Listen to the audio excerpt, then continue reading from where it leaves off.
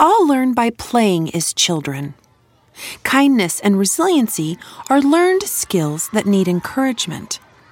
How we practice listening to one another, noticing patterns, and seeing how things behave. How to be inclusive in community, collaborate, and respond productively. How about just the simple act of letting someone know they matter? Learning from our mistakes and using the feedback of others allows us to do better the next time. Giving children the time and the space to tinker with this knowledge will keep them in good standing for the rest of their lives. Kids exposed to these critical environments are much more likely to be happy adults. All of this starts and lives quite happily in play. Simple, often muddy, certainly gritty, hopefully sticky, play. It's universal for human development. For two women, one a graphic artist and the other an MBA and writer of case studies for business schools, their ideas came from thinking outside the box when it comes to can-do kids. It's called Moms on a Mission, and our story starts here. I'm Brooke Bechtold, and this is The Humble Brag.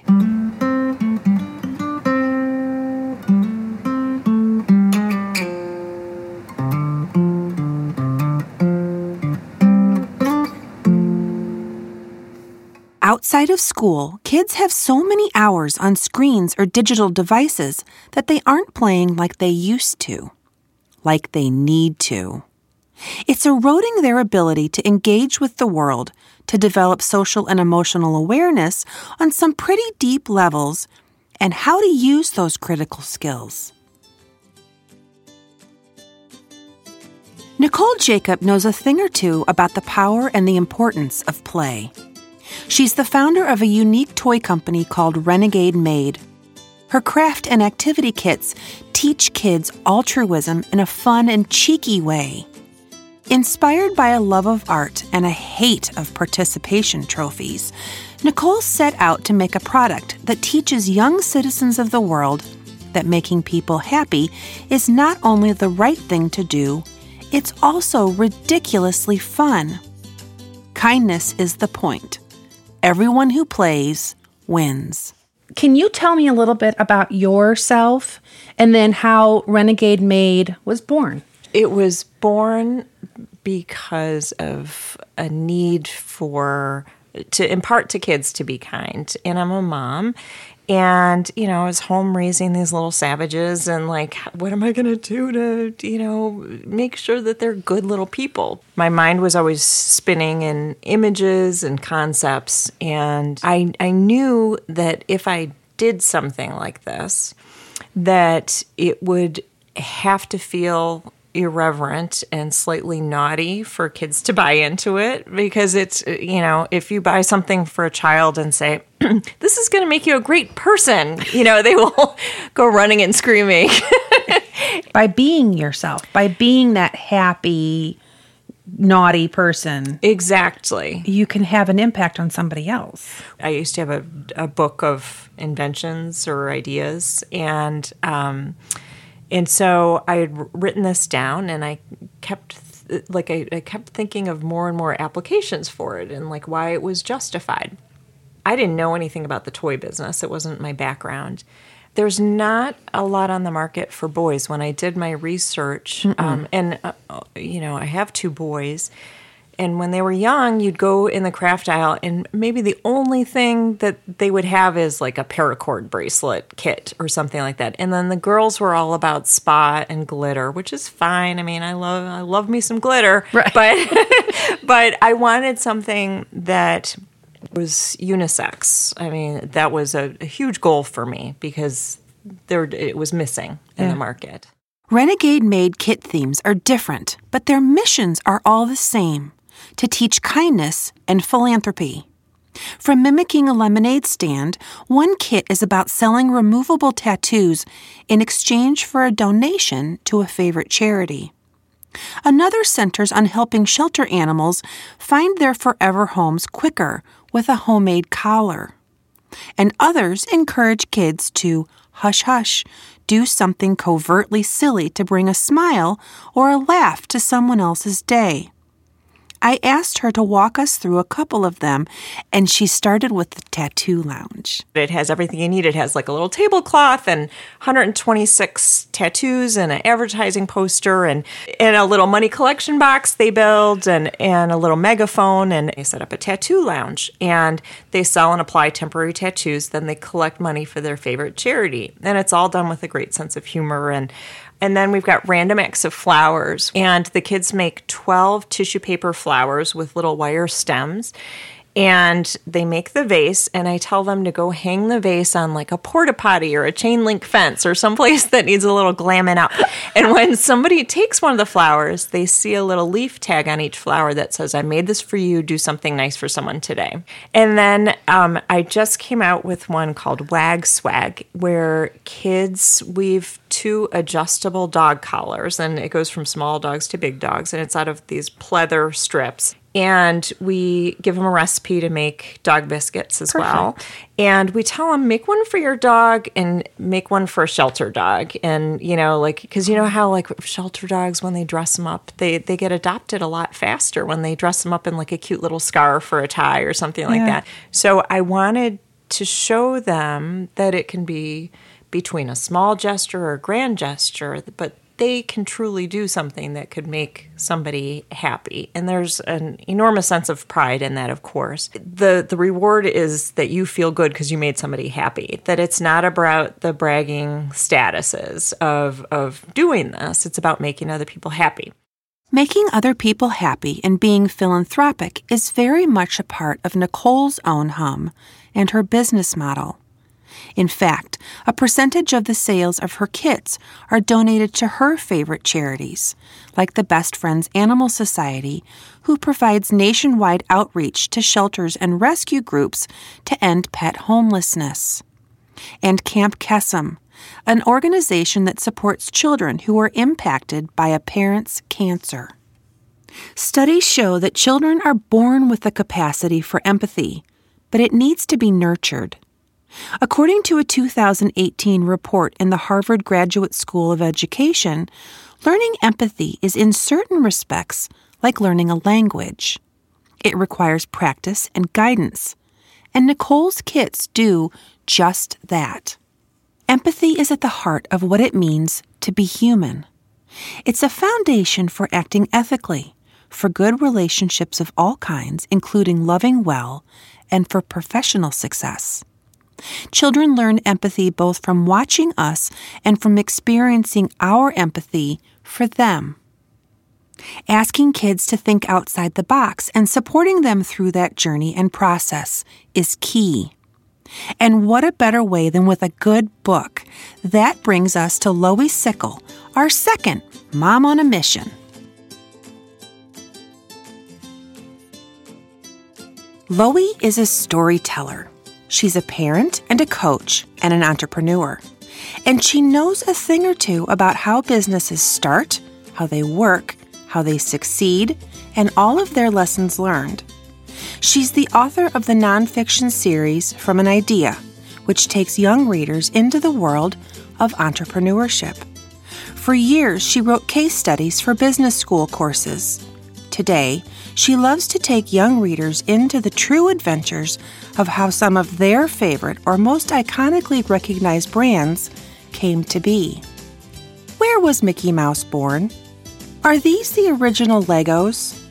Why is Nike's logo a swoosh? Wait! Google hasn't been around forever? Remember, the internet's been around longer than our children have been alive, even those in college. Well, with that quick trip down reality lane, how old do you suddenly feel? Kids ask some good questions about the world around them, and they tend to puzzle and design intuitively. Loie is helping them find some solid, relatable examples and inspiration in such a way that kids are coming up with their own good ideas and running with them. And that's the point. I asked what inspired her to write these books, and she said it began while she was working at Dartmouth College as a business school case writer. The case writing really was the story of businesses. So it is the story of a situation at a certain company.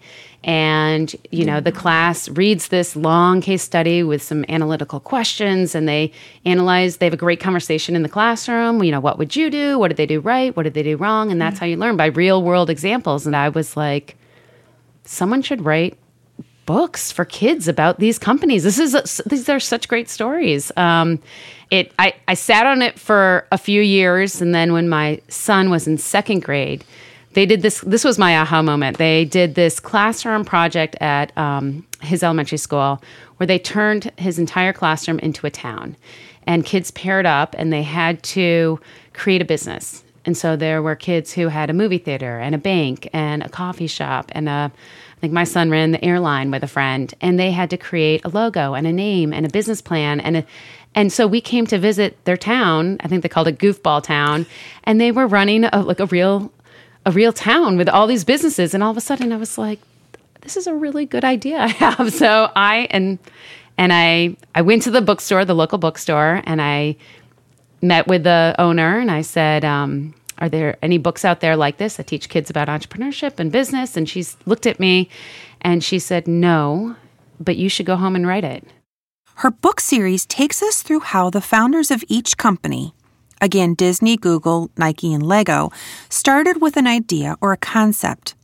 These books creatively weave the history, the brand, the successes, as well as the failures, and these entrepreneurs into a story-like narrative that kids can follow. Along with illustrations, they include explanations of business terms like marketing, profit margin, and merchandise. My favorite one is Lego, for sure. I had written case studies on Google, Nike, and Disney, so I was pretty familiar with their story. Mm-hmm. It was awesome turning it from an MBA level to, a 10-year-old level. Yeah. That was actually probably the biggest challenge, was my language and getting it storytelling yet informative. I don't think a lot of people know the Lego story. And this guy, Ole Kirk Christensen, I know I mentioned him before, but he came from nothing. He was one of 10 children, grew up in Denmark, very poor family. He became a carpenter at a young age. At a very young age. At a young age. Yeah. And he is such a hardworking, good person. Yeah. I mean, he is always thinking about his children, his customers, his employees. I got to keep this going. He has his factory burned down 3 times. His wife dies. He has no money at times. And he's always looking for that feedback, like the wooden toy feedback. Your wooden toys are amazing, but they get dirty and they're hard to clean and they absorb germs. And so Ole Kirk Christensen started thinking, well, maybe there's another material I could make toys out of. And he came across a plastic molding machine, and then it led to the bricks. And really the crazy thing is he never really saw his company become the great, huge Lego company that we all know. I think it's the most inspirational story. I mean, one of the most inspirational stories out there, just of someone of resilience and faith and kindness. So while I understood how Loie got started and that the youth literary world was impressed, I wanted to understand why. Renegade Maid's mission is obvious, teaching kids kindness and generosity through doing for others with no reward than the gratification of making the day brighter for someone else. But why were these books so important to write? When I first started writing the books, my goal was more teach kids about business. But what I've learned is the message isn't really that. That's sort of the secondary message. It's really about inspiring kids to think about what it is that they're passionate about. Because I think we do a good job of telling kids that their ideas matter. But an idea really isn't anything until you turn it into something. And that's the power of entrepreneurship. You've got to have an idea that solves a problem. You've got to have passion around your idea. And you got to be not only okay with failure or making mistakes, you actually want it. You have to embrace it. Mistakes help all of us understand that reward is reliant on risk. Whether it's participating in organized activities, making new friends, or exploring passions on their own, kids need to make mistakes in order to learn how to do something differently. It's the motivation to challenge themselves to test new approaches. Loie sees the value in that and has channeled her entrepreneurial spirit of her book series into a fun kids competition called Idea Tank. Think Shark Tank for kids. It's an opportunity to help children see the good side of getting things wrong and right and turn their ideas into a real business.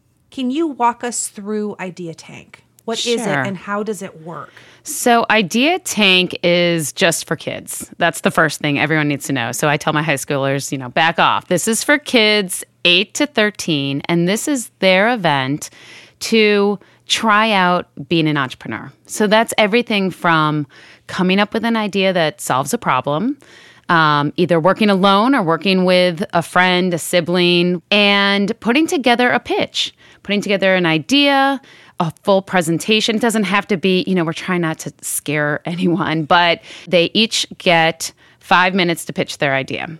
And after that 5 minutes, their time is up and they can relax. They can listen to the other kids pitch. And the judges come together and they talk with me and they announce their finalists. And it really felt like Silicon Valley in the Midwest. I mean, it was amazing. What do you see as the most valuable takeaway for kids who participate in this event? Because there's just so much having to do with sparking kids to collaborate, to be, innovative and all that stuff. Is there anything that you want to add to that?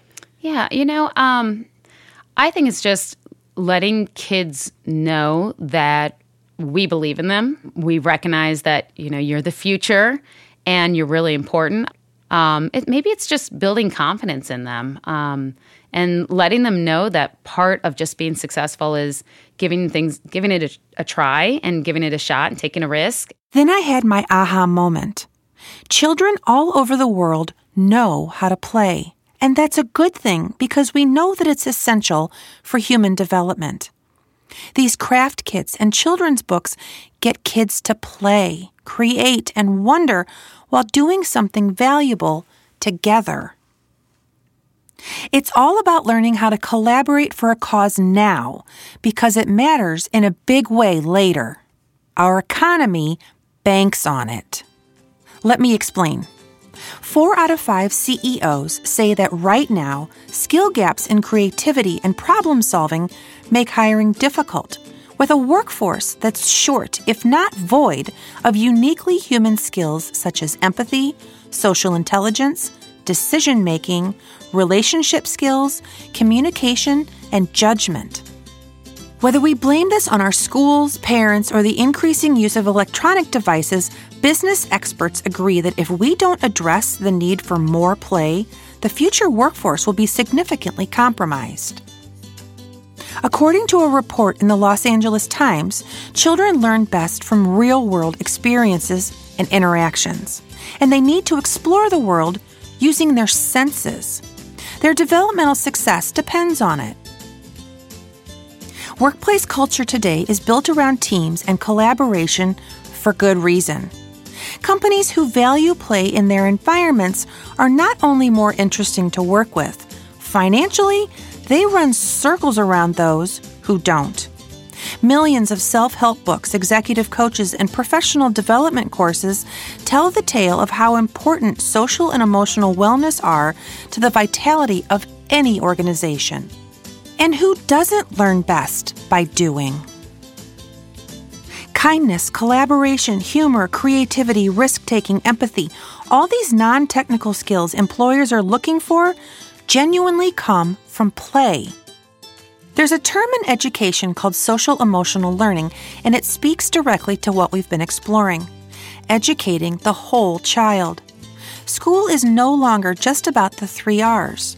It's also a pivotal place to allow kids to make connections to each other and learn together.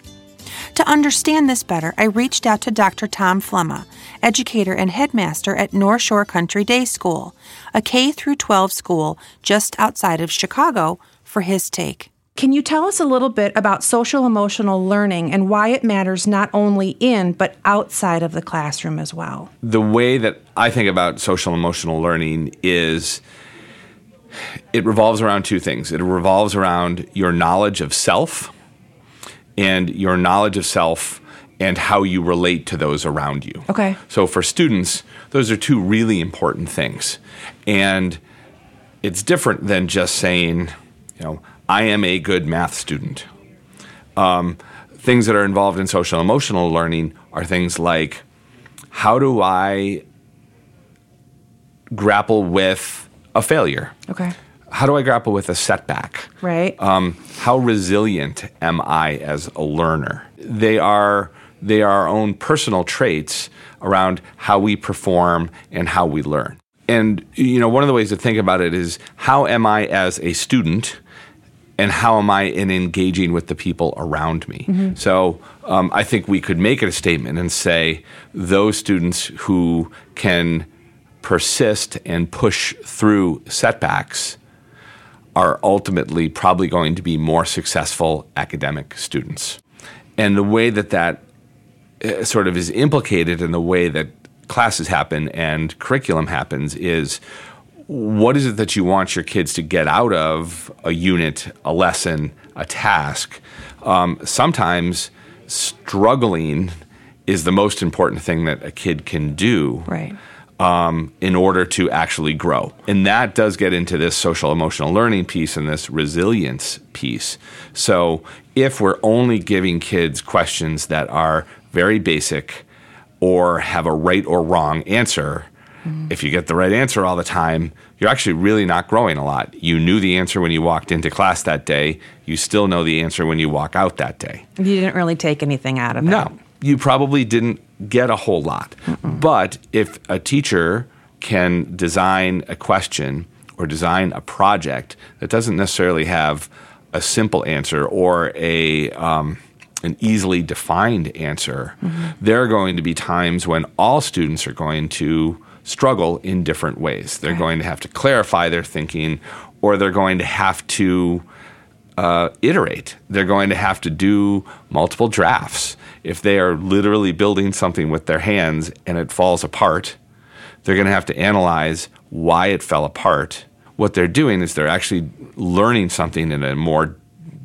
deep way, but they're also realizing that, okay, my tower collapsed and I'm okay. Yeah. And that process, when you ask about what really matters when you leave school, because the real world is not school, right? But if you're taking away some of these skills around how do you deal with complexity, how do you deal with adversity, those are the skills that are most transferable, probably outside of a school setting to a work setting, to a home setting, to a life setting. And not just in when you're talking about tasks, school tasks, but also getting back to social emotional learning, the same kind of a thing. You want the exact same kinds of questions in terms of how are you going to participate in community? Am I right? Absolutely. Okay. So, if you get away from these kind of performance skills that we're talking about, there's also kind of the character skills and the social, even ethical and moral skills sometimes that are really fundamental to how you think about community. And that is how, for instance, do you collaborate? How do you work with other people, right? So I very much think, and sort of am trying to work here at North Shore around these ideas of, what does it mean to leave here with skills that are transferable? One of the most important ones is being able to play well in the sandbox with other people. And you can teach those things consciously. And more schools today are taking time to really intentionally build curricula into their school programs to talk about and teach the skills of empathy, right? Kindness, flexibility and adaptability, those things that will shape the way that you engage with the other humans around you, to your point, and not just the tasks that you have to do. Right, exactly. You actually get a better outcome if you can play better with others than if you can't. Right. Yes. Which is why more and more schools are doing collaborative projects. Projects allow you to wrap both of these kind of elements of social emotional learning, both the performative ones and the human interactive ones, into a curriculum that sort of weaves it all together. Do you think that the collaboration, getting kids to be more comfortable in that collaborative setting, sets them up to be lifelong learners? I think it is one of the absolutely fundamental skills that kids will need to know entering the current workforce and world, period. They're going to have to work across continents and cultures, and they're going to have to work together. So if we're not teaching kids how to collaborate and forcing them to collaborate all along in their schooling, we're missing the boat. What do kids take away by learning from and with each other? Well, I think the first thing that they learn is sort of they learn that everybody has a different approach, a different way of thinking and processing, and that everybody's bringing different strengths to a team. They have to work together. So if they start to learn and respect the fact that everybody has a contribution that they can make to move the ball forward, that's one of the most important things that they learn. And employing kindness in that whole journey. Yeah, and it's understanding, right? And so it's the idea that,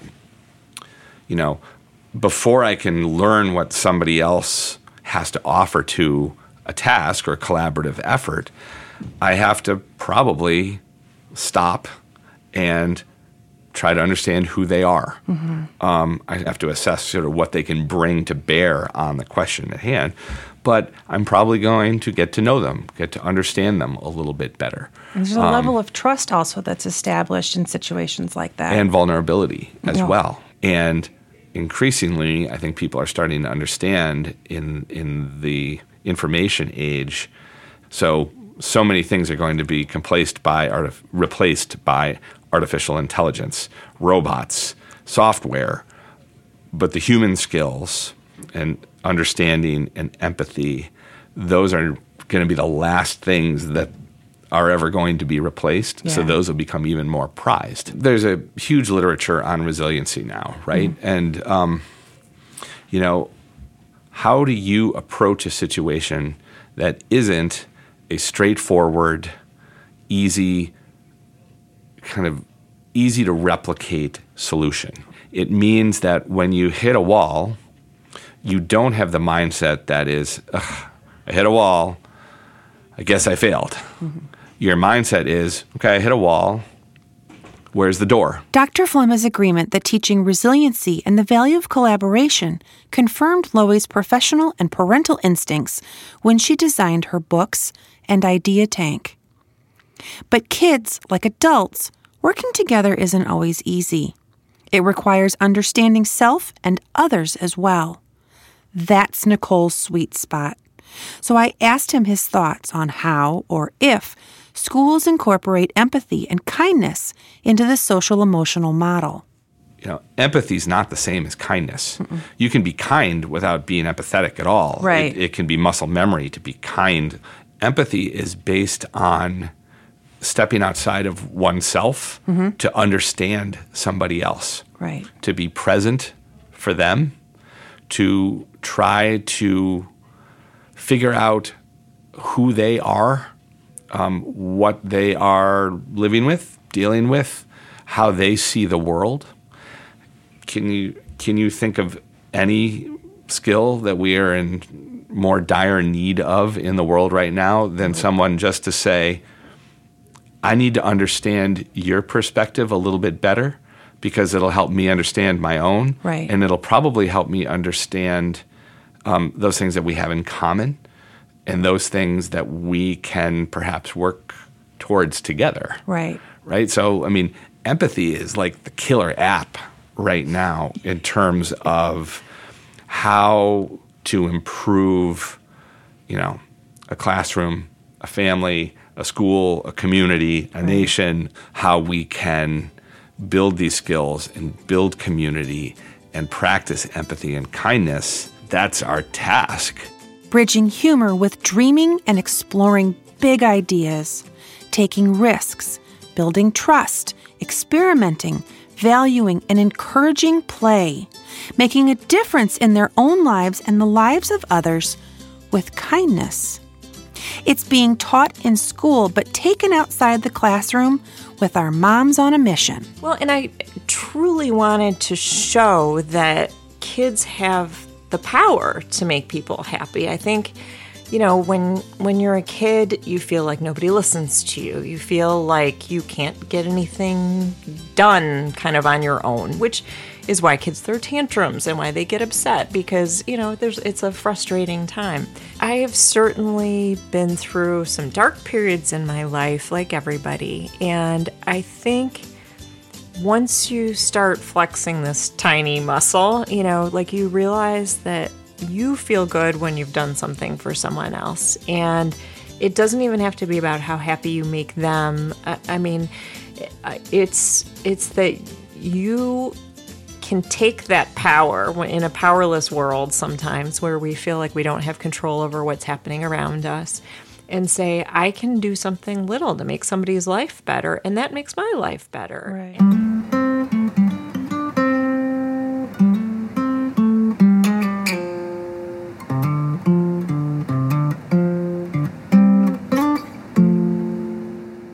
Humble Brag is created and produced in cooperation with Hum Productions. Our web address is humble, HUMMBLE, brag, BRAGG.com.